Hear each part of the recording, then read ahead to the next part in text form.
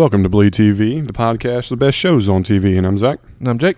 And tonight we're going to do a movie review. We're going to hit the Hateful Eight by Quentin Tarantino.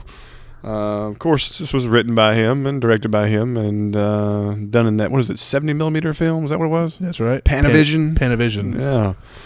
And like we always do, we're going to talk about our opinions and go over some favorite parts, things we thought were good, things were bad, talk about some different things, and roll on. But I'll give Bro the honors.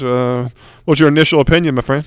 First things first, spoiler-esque. Oh, that's right. By the way, we are going to be talking about the movie. So if you hadn't seen it, I highly recommend you go see it.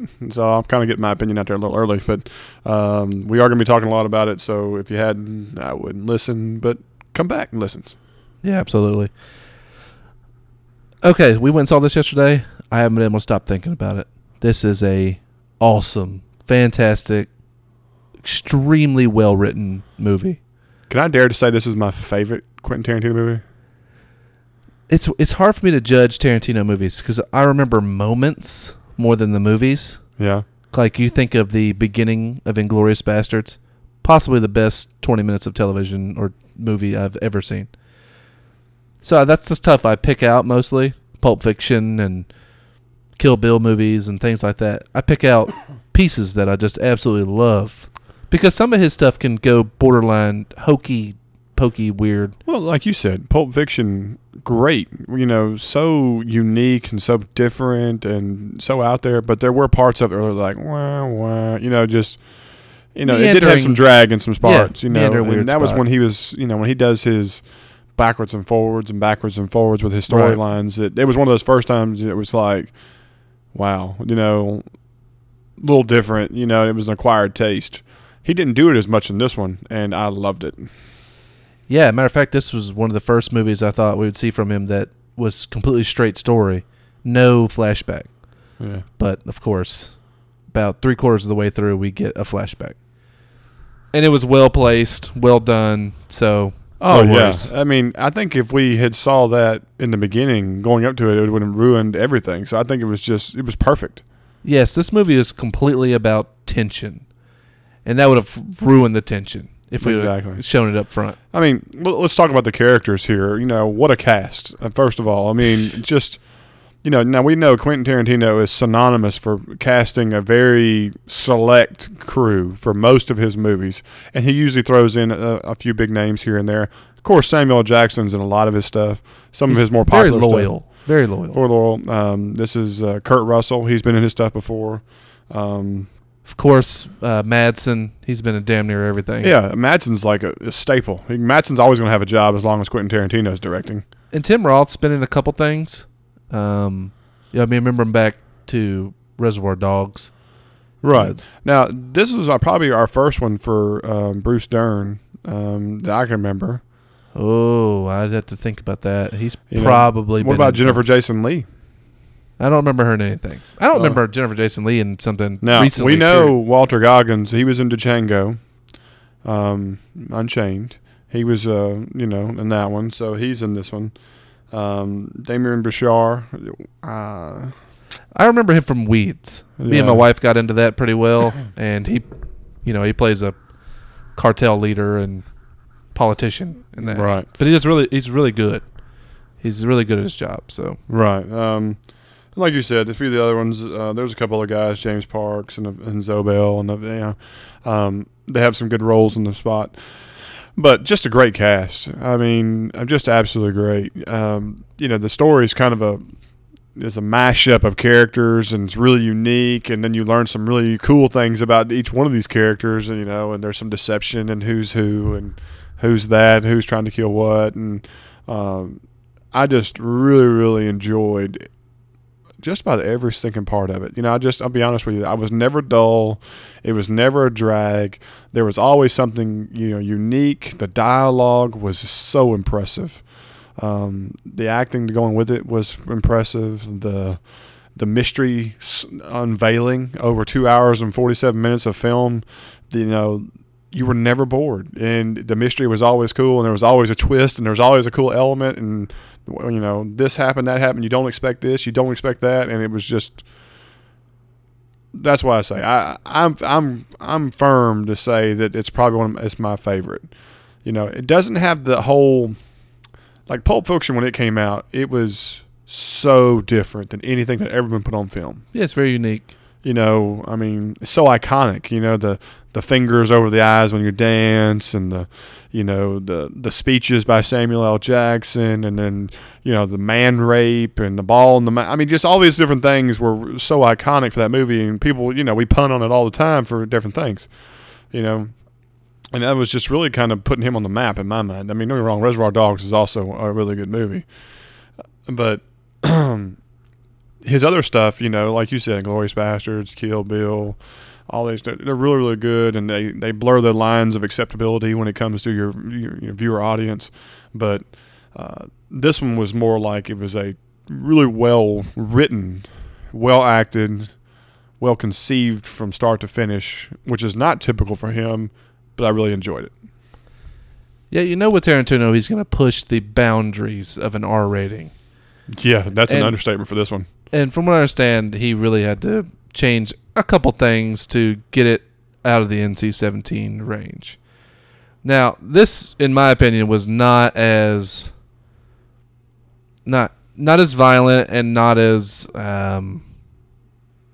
crude or, I don't know, just ridiculous as Django to me. Well, Django, to me, Django was almost a parody of slavery and the comedy you could make with it. Well, I just feel like it was a little more out there. Don't get me wrong, I really enjoyed Django. That was a fun romp of a movie. Oh, yeah.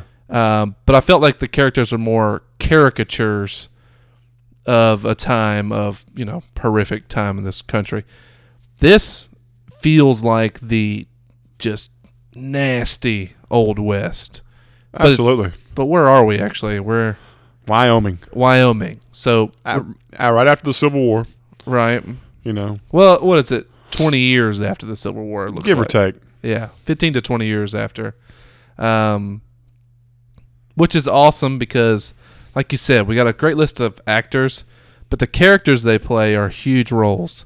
Bruce Dern plays an or I guess still a general from the Confederate Army. Yeah. And then Samuel L. Jackson is a major, freed slave major for the cavalry of the Union. And the Union Army. And they battled against each other in Baton Rouge. There's some history there. Right. So we got Walton Goggins, who's going to be the future sheriff of Red Rock, the city that they're trying to get to, which they all think is horseshit. Well, Kurt Russell's character thinks it's horseshit because this guy, what's his name? Chris, what's his character's name? Maddox. Chris Maddox. Or Penix or something like that. I think it's Maddox. Or Minix. No, yeah, it's a unique name. He plays it well. He really does. But he's the son of his, of a guy who led a huge rebellion after the war was already over. Rebellious army. For the South. They wanted to fight and defeat, and keep the hope for the South alive or whatever. And they don't hold much respect for him either. And then we get Tim Roth's character, Oswaldo, and he's supposed to be the future hangman in Red Rock, which I forgot that was kind of a job, that you didn't stay in one city. A hangman was a traveler. Right. Traveled from city to city depending on the execution orders. So that was kind of a cool touch I had forgotten about. So he's a neat kind of off-the-wall character, kind of weird fish out of water spot, Well, you also a lot of people, you think the main character is Kurt Russell's character, John Ruth, which is John the Hangman Ruth, which is he's a professional bounty hunter who's famous because he brings his prizes in alive so they can be hung, and that's hence the name. And sticks around to watch them. Right, and that he's your primary character in the beginning. However, in my opinion, I think Samuel L. Jackson ends up basically being more the primary character, for several reasons. But the one thing about the movie is that it's okay to say that there's not a primary character, because the way the story is written and the way it's performed, everybody has a little bit of their own little thing going on, and it's really cool and adds to the element of the entire story. Yeah, if you base it on dialogue alone, Samuel L. Jackson has the most speaking and has the most attention put on him, I would say. I'd agree with that.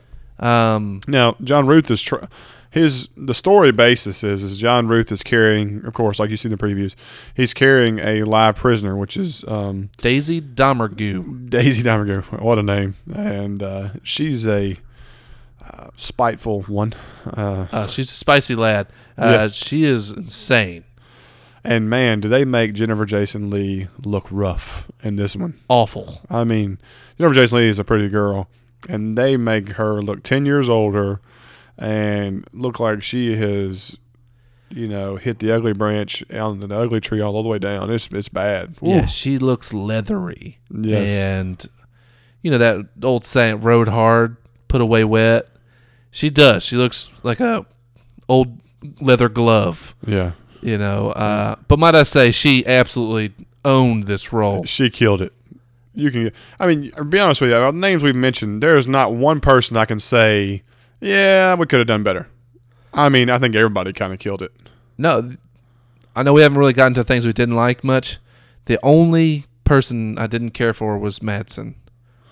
Yeah, that's true. But I'm not sure it was all his fault. Though. I'm not sure it was all his fault. Madsen has a stupid outfit on. Yeah. He is a frumpy dude. He's like got a bad body, and he's supposed to be like just a steer, a wrangler, a cowboy, and he's wearing like what is that, forearm high black gloves. Yeah, he's got this a neckerchief. Just like bright colored bandanas and like a blue and shirt, a patchy shirt, and and his hair's ratty, and his head's so fat, and he has barely any neck, and his hat sits on his head like a top hat, like a dunce cap. So I don't know. I think it's maybe just the look of him threw me off so much, because it's not like his acting's bad. No. And matter of fact, he's probably the least talking of everybody in the whole episode, or the whole movie. He's probably my only one that I had any qualms with. I can go with that. But, you got to admit, everybody was pretty dynamic, though. Oh no, I think everybody was on their, on their top game. I think it was mainly just Matt. I think it was the damn outfit. It just ruined it. Well, it didn't help. When everybody else had such really good dialogue, they had such a really good little story that go along with what they're talking about, and whenever he was interacting with somebody, he was made to look like a chump. He was, he never brought anything to the table to make you say, "Oh wow, he was a memorable character of that movie." Well, he wasn't an original character. No. Yeah, he was just some dude, At first he gets mistaken as a driver, and then he gets mistaken as a passenger, and then he gets mistaken. It was just, like I said, he never had anything to him, And then the whole bit of, I'm writing my life story. What? Yeah, it looked like chicken scratch, and he was writing it with leather gloves on. It just made no sense to me. Yeah, I don't know. Like I said, he was the only one that had the weak backstory and whatever. Right. No, everybody else had some little unique quality about them that made them stand out on the screen. Mm-hmm. He was more background to me. Right. Well, the premise of the story, again, is John Ruth carrying a prisoner. He comes upon Samuel L. Jackson's character, Major, with 3 dead bodies in the middle of the road, or 4. And all of them are wanted dead or alive bounties. And, got him about, $8,000 worth of men. Right. and it just, immediately the movie starts off in the right way. Kurt Russell's character is a hateful rascal, and, he makes Samuel, hey, get over here, I can see you better, drop them pistols, put them on the rock. It's just great dialogue and great little attention to detail. Even he makes him put his pistols down, but he clears off the spot for him. And, they show the time and the effort. Some of my favorite things about the whole movie was just these wide pan shots of these beautiful mountain ranges and the snow and the blizzard, and it looked authentic, it was just really, really impressive. And basically, they're running away from a blizzard, and it is kind of unique how they runs upon Samuel L. Jackson with these bodies. They pick him up under, a hard pretense. And then he runs across the new sheriff as well, who's on the road. And so he ended up having 4 characters in a stagecoach that have no business ever being together. And John Ruth, Kurt Russell's character, is very suspicious because he's taking a $10,000 bounty, across Wyoming to get hung. And he thinks every other bounty hunter or person out there is either trying to help her or trying to take his money. So he's got a gun in everyone's face that comes anywhere near him. No, it's a riot, be honest with you. His writing is so well done. I love this because I'm a big fan of Kurt Russell. Yes, I've liked him too. since I was young. I like how gritty he looks and stuff, and just his smart-ass, attitude. This is a huge comeback for him to me. Amen. And Amen. I think age has only made him more interesting to look at. You know what I mean? You think back to Tombstone days. Mm-hmm. I love Tombstone. Yeah. I completely forget about movies like Soldier and a few others, Screw that crap. That's just making a paycheck every once in a while. Who knows what kind of favors he owed or whatever to do stuff like that. I can look at the stuff I really enjoy. Snake Plissken to Wyatt Earp and now John Ruth. The mutton chops on this dude are legitimate. And they were the real deal. Yo, he grew this out. He has that ability. And, man, you talk about a mountain man. Yeah, you talking about looking the part. It was This impressive. is awesome. This is impressive. Awesome. I don't know how you eat with that on your face, but not well. Not without wearing it. I was highly impressed that he was willing to go that far for this role. I'm sure he was super excited about it, Oh, yeah. I'm sure it was all set up. I mean, it's going to take a little while to get that kind of level of mutton chop. I'm not going to lie. Absolutely. But like you said, they're trying to get he's trying to get the prisoner to Red Rock. They end up having to stop at a Minnie's haberdashery. In the middle, of Samwell nowhere. On the side of a mountain. Right, which is kind of like a bed and breakfast store, mixture of stuff. A stop on the way to Red Rock, basically in the middle of nowhere. And they have to stop it because the blizzard's catching them and they just can't make it. Right. And so when they get to this haberdashery, when they get inside, there's this whole new cast of characters in there. We got Roth is in there, and he plays, what was his name? Oswaldo. And he's the Undertaker. And then you have, like I said, we talked about Michael Madsen's characters in there writing his life story, which is ridiculous. You got Bruce Dern, who's a former general for the Confederacy, sitting in a chair, playing chess, and then of course you got Bob, Senor Bob, which Senor Bob has to be one of my favorite characters to this entire thing. Yes, just absolutely over the top, hilarious. The Spanish or Mexican accent the whole time, and gringo and C, and the little quibs, and he was very short answer. He was, I don't know. They played him up real early to be a problem. There's another character in the whole damn movie that would surprise you, and it's a door. Yes. The door plays a huge role. Yeah. A door that doesn't close properly gets a lot of screen time, more than some actors do. Yeah. And you actually catch pretty good laughter every time with this door situation. Oh, absolutely. It's a door that won't latch in a blizzard, and it's freezing outside, and it was constantly blowing open.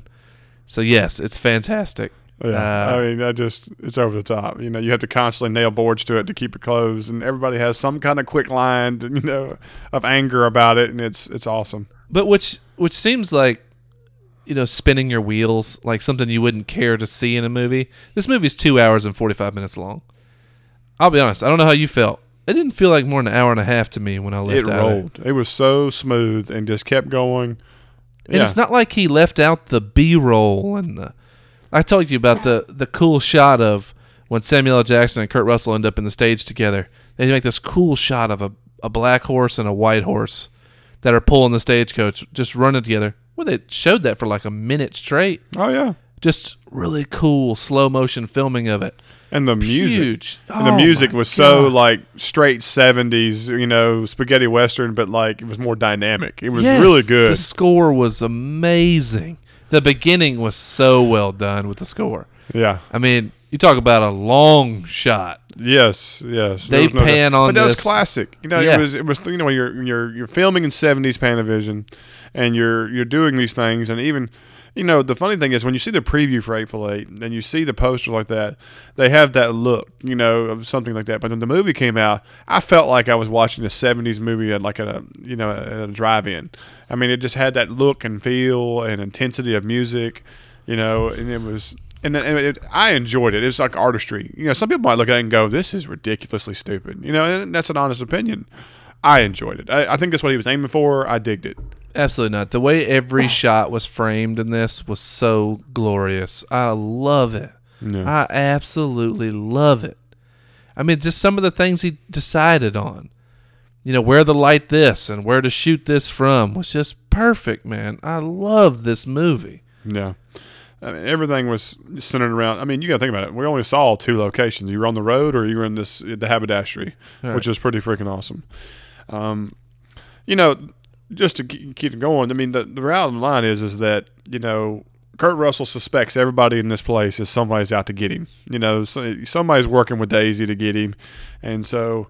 Long story short, he wants to disarm everybody. He wants to know everybody. He wants to figure out where the wolf is in the chicken hen, what you want to call it, and you almost hit the way Tarantino makes it go is that he even makes you doubt the main character's suspicions, like why in the heck does he think everybody in here is this, that, or so on, and even, the other characters are like, you done lost your mind, you're paranoid, and then the story just completely unfolds, and it's just, and when he hits the button to get going, it's 0 to 60 from there on out for 2 hours of just straight manipulation, whodunit, mystery, death, gratuitous death, over gratuitous death. I mean, it's just, that was, quintessential Quentin Tarantino.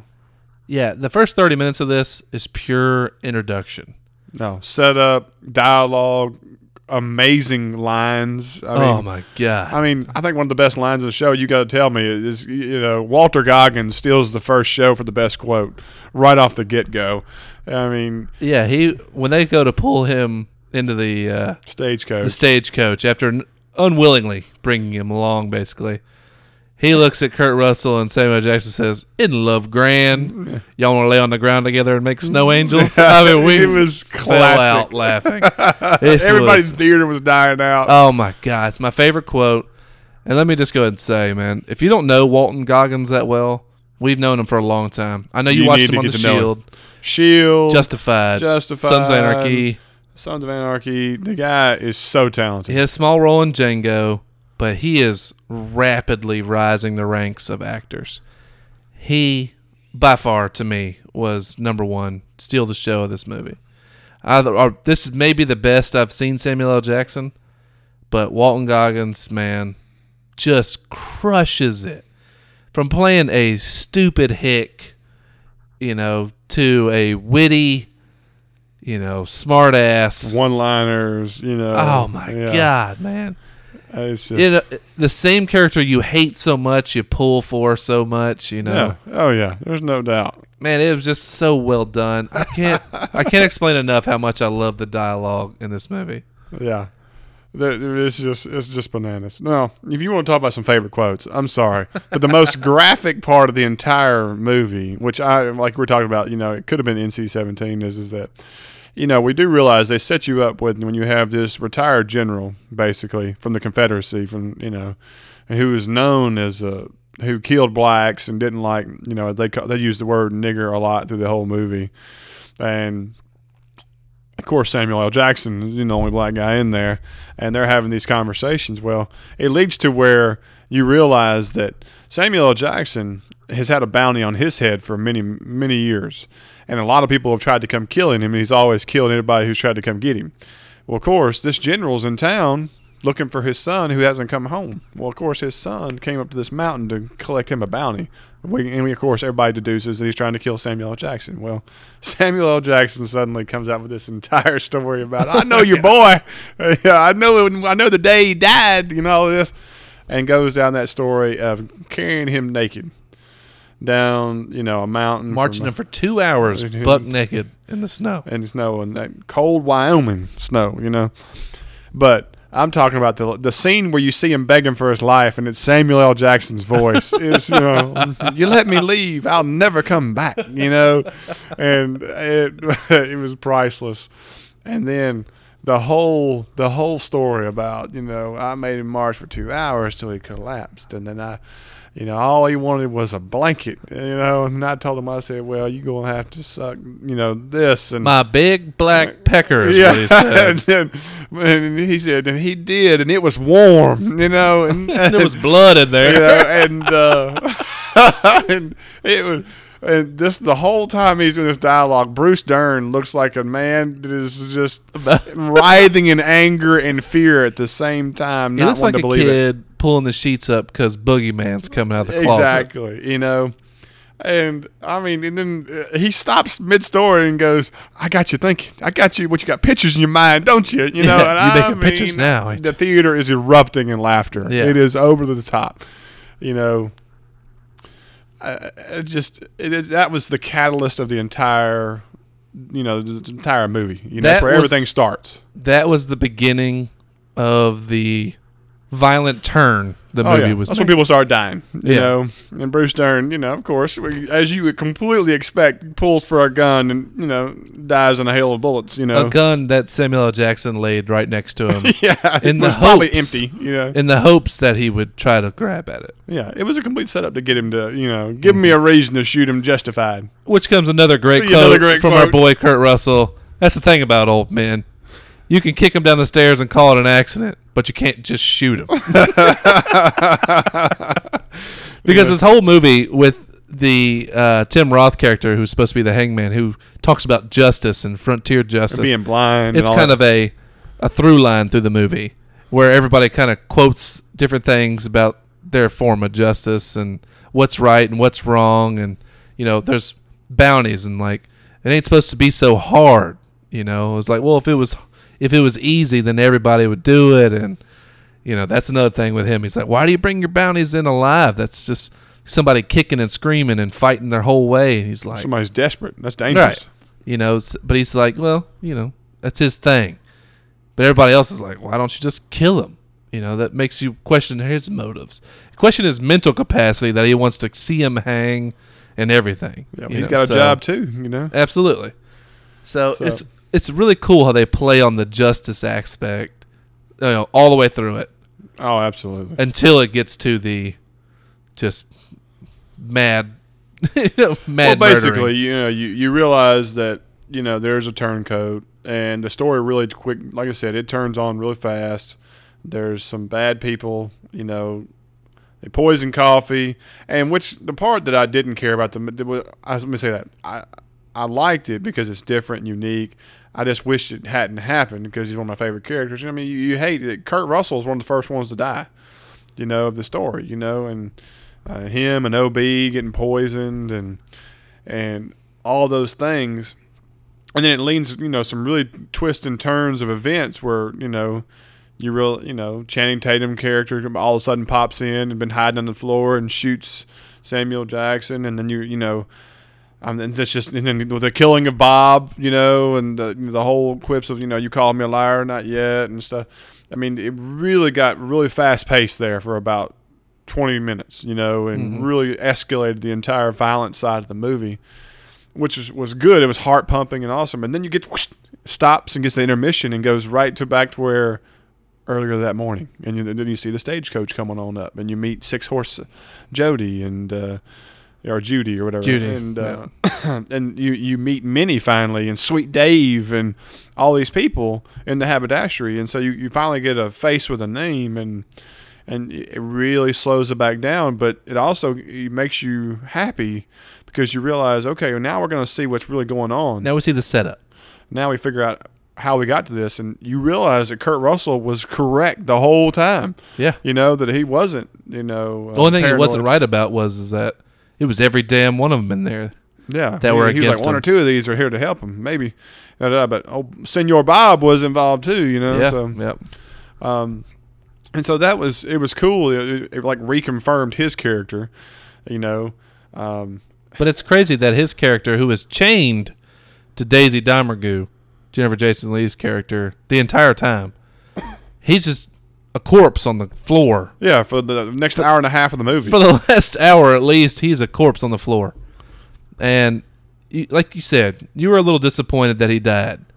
But he did at least go out with a pretty cool bang, and you're right. Right after that, 6 of the remaining 8 characters get shot.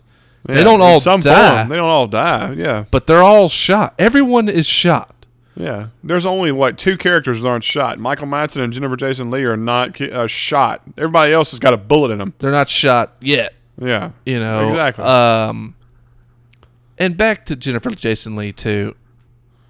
She is brutalized through this entire movie. Oh, my God. The sign language or signal, I mean, you can talk about another time when my ribs were hurting. Everybody in the theater was going bananas. Let me see if I can find a quote where he real was quick. like, we got to come up with a signal system or a way to communicate. Now, Daisy, I want us to work out a signal system of communication. When I elbow you real hard in the face, that means shut up. Which he did. He breaks her nose. Breaks her nose.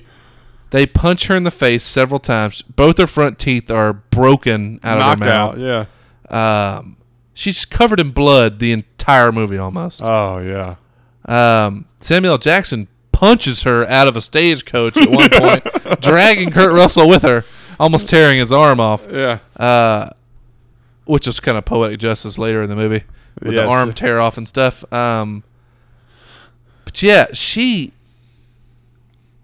have a weak stomach and you're a feminist type, this could be rough for you to watch. This would be a disaster to watch. Because she takes it pretty rough through the. Now she's an evil bastard. Don't get it past you. Oh man, racist, god awful, trash mouth. I mean, she is Awful. awful. Yeah. Awful. I mean, you're almost like you're wanting her to get shot and killed midway through because of the way she acts. But many of the characters in there are like, do you have any qualms about hanging a woman? Yeah. Like they have that slight thing in the back of their mind where they still respect women in a certain way, where they think that's possibly cruel, to hang a woman or ungentlemanlike or something. But this is no average That's what you lady. call a woman. What you calling a woman? That's what Kurt Russell's absolutely. character says. I mean, I don't want to just keep constantly spoiling everything in the movie, but this is a movie definitely worth spending the money, spending your 2.5 hours at the theater to see. No, yeah. And, they don't pull punches. Like I said, you're going to see a fully naked, nude man. You're going to see frontal from 30 feet, 100 feet away. You're going to have to deal with the You're going to N-bomb have to do that 100 times. You're going to have to deal with a lot of that. You're going to deal with a lot of racist comments and different things like that. But they don't make a parody of it. There's, like I said, there's no characters. It's like they're trying to show emotion of what characters would be like, very possibly. And, like even when it does not the intermission, but it kind of stops and goes to the setup, you're going to meet characters you suddenly liked, and they all get murdered, and very grotesquely, and, Oh, absolutely. And it's going to kind of stun you, and you think there could be a little hint of mercy, and there's none, and it's very brutal, and so there's some of that kind of has a real high shock value. And then when you get to the end, you think you can guess what's going to happen, and it's just twists and turns of a story, and it just and then even the way it ends, it just kind of like wow, did it really just end there like that, and so on. But it's not a bad way, yeah, and I don't want to spoil it. Even if you've seen it, you know what I'm talking about. It's just a really, really cool concept that was put together. I mean, Channing Tatum, he shows up, and you get to see his side of the character, and and what he brings to the table, and his demise, and the way things go. You realize they're it's brother sister, and it's just it gives you a reasonable purpose why somebody would stick their neck out to try to save a prisoner. And like I said before, there was just no dialogue parts that were just really killed me. I mean, Madsen just didn't have a lot of help with the way he was designed and what they made him as a background story, because everybody else seemed to have their background story well put together. Oh, everybody! I mean, like, crushed it. Nothing wrong with Madsen's writing and his dialogue, just how he looked. No, I don't know. Some parts when he would just talk and what he was saying he was doing was like, eh. And you got somebody who's got a great story about being the hangman. You got Bob, who's got his story down packed about they left and I'm taking care of the horses and what are you doing here? And I'm, you calling me a liar? I mean, just, all that stuff was really good. The general never spoke up and he went down his deal. Then you get Madsen and he was just kind of. Like I said, he was kind of background. Right. You know what he makes me feel like this whole time? You could pluck him from the entire movie, and it makes no difference in the movie. Yeah, he was almost unnecessary. Yeah, I mean, he was almost like a late addition. Like, I got to find a job for him. I can slide him in, and it doesn't matter if he's here or not. Yeah. I mean, really, he was just another gun to be able to kill the amount of people that are there in the setup, and then in the end, go out like a chump. I mean, it was just like, why? I don't know. It's not like he was so bad I didn't want him in the movie. It doesn't like I didn't like his character. No. Well, he needed to be there to try to see if he was one of the bad guys, maybe not one of the bad guys. He had an extra element of. You automatically thought he was one of the bad guys by the weakest background story of the person being investigated. Right. He was the most suspicious. Exactly. So, well, whatever. Maybe they just needed that guy. Yeah. The guy that's the most suspicious, that didn't seem like he was as sharp as the rest. Absolutely. But and then there's characters in there that have no idea what's going on, or just in the fray. Mm-hmm. Characters like the sheriff and OB, characters like that just happen to be on the wrong staying coach right. and the wrong haberdashery. So I feel like they had a nice mix of characters with different motivations, characters with different backgrounds that you knew would clash when they were put together. And, man, just a lot of enjoyment out of this. A lot of it. And the trailers and some of the reviews I've read are showing this as a massively violent movie. It's not. It is really nowhere even close to Django. As far as violence, as far as crudeness, I mean, it is nothing in comparison. No. Oh, my God. I can think of Django, and there's parts of that movie where there's blood on every wall and every ceiling. People are getting shot 30, 40 times, and it looks like they're being blown to bits. And, it's just over the top. The violence is different. It's only basically gun violence. So if you think about the scene from Django where they're shooting each other all over the mansion, that's about what you get. There's not people beating someone to death with a hammer, and dogs tearing someone apart.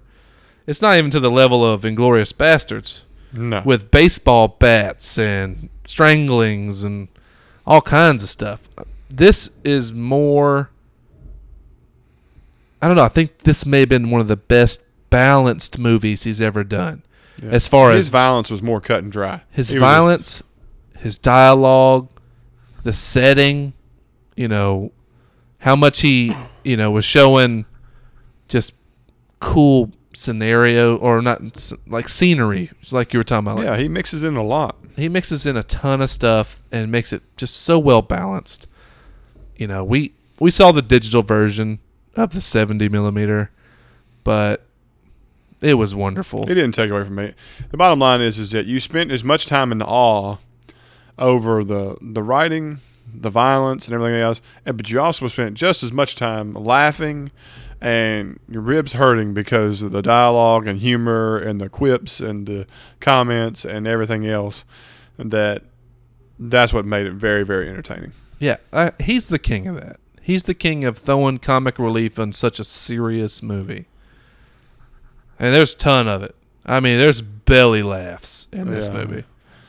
And we were in a movie theater, and I mean, talking about demographics, I mean, it was about 50-50.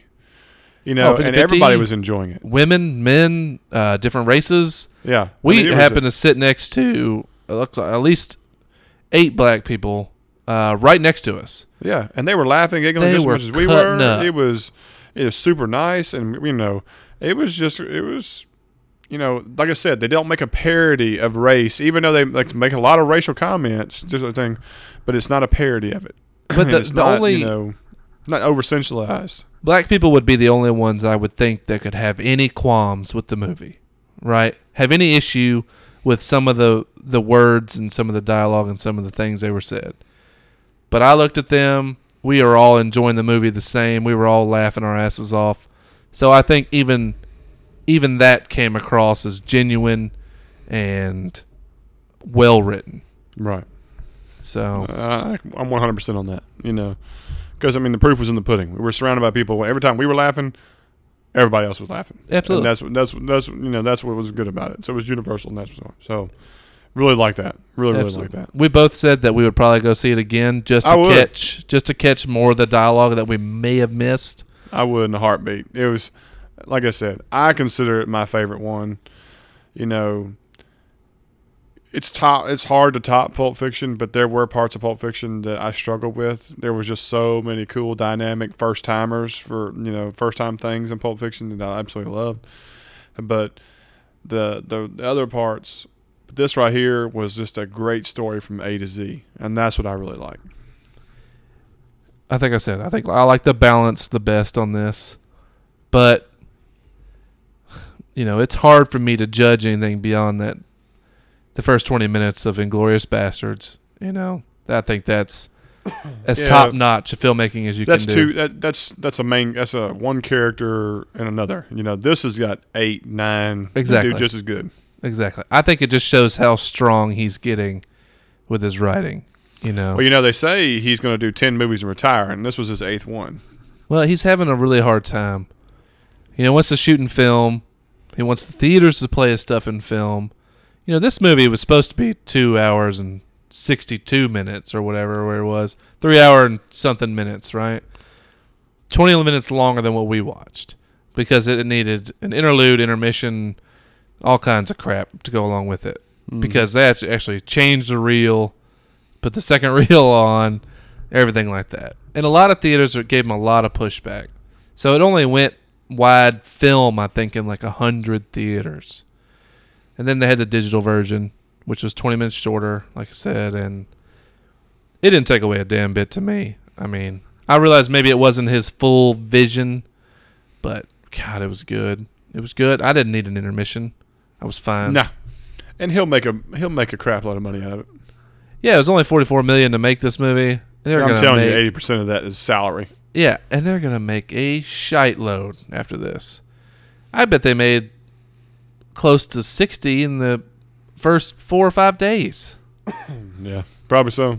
You know, and I know his movies will start to tail off a little bit, but word of mouth should spread that this is a damn good movie. Yeah. I will have it in my collection when it's available. Yeah. Yeah, he's like a director collection you could see yourself owning because it doesn't, other than maybe the Grindhouse flicks, you know, that most of his stuff is pretty top notch.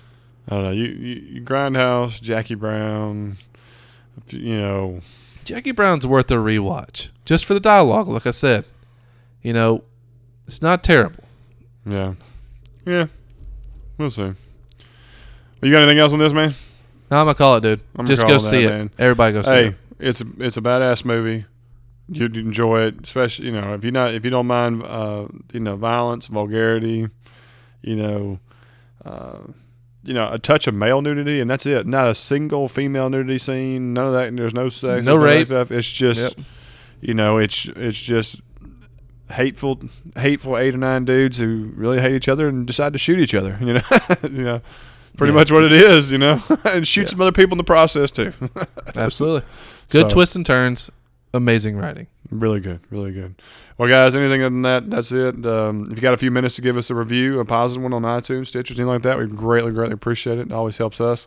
You can always reach us at BleedTV Podcast at gmail.com, as well as at BleedTV Podcast on Twitter. And we have a Facebook page and a website. So hit us up on anything. Follow, subscribe. We'd love it. We'd love to chat with you. Anything you can bring us to, we really want to incorporate it. Other than that, I think we'll call it from here, man. Yeah. Talk to you later. Guys, we'll see y'all next week or so. Later.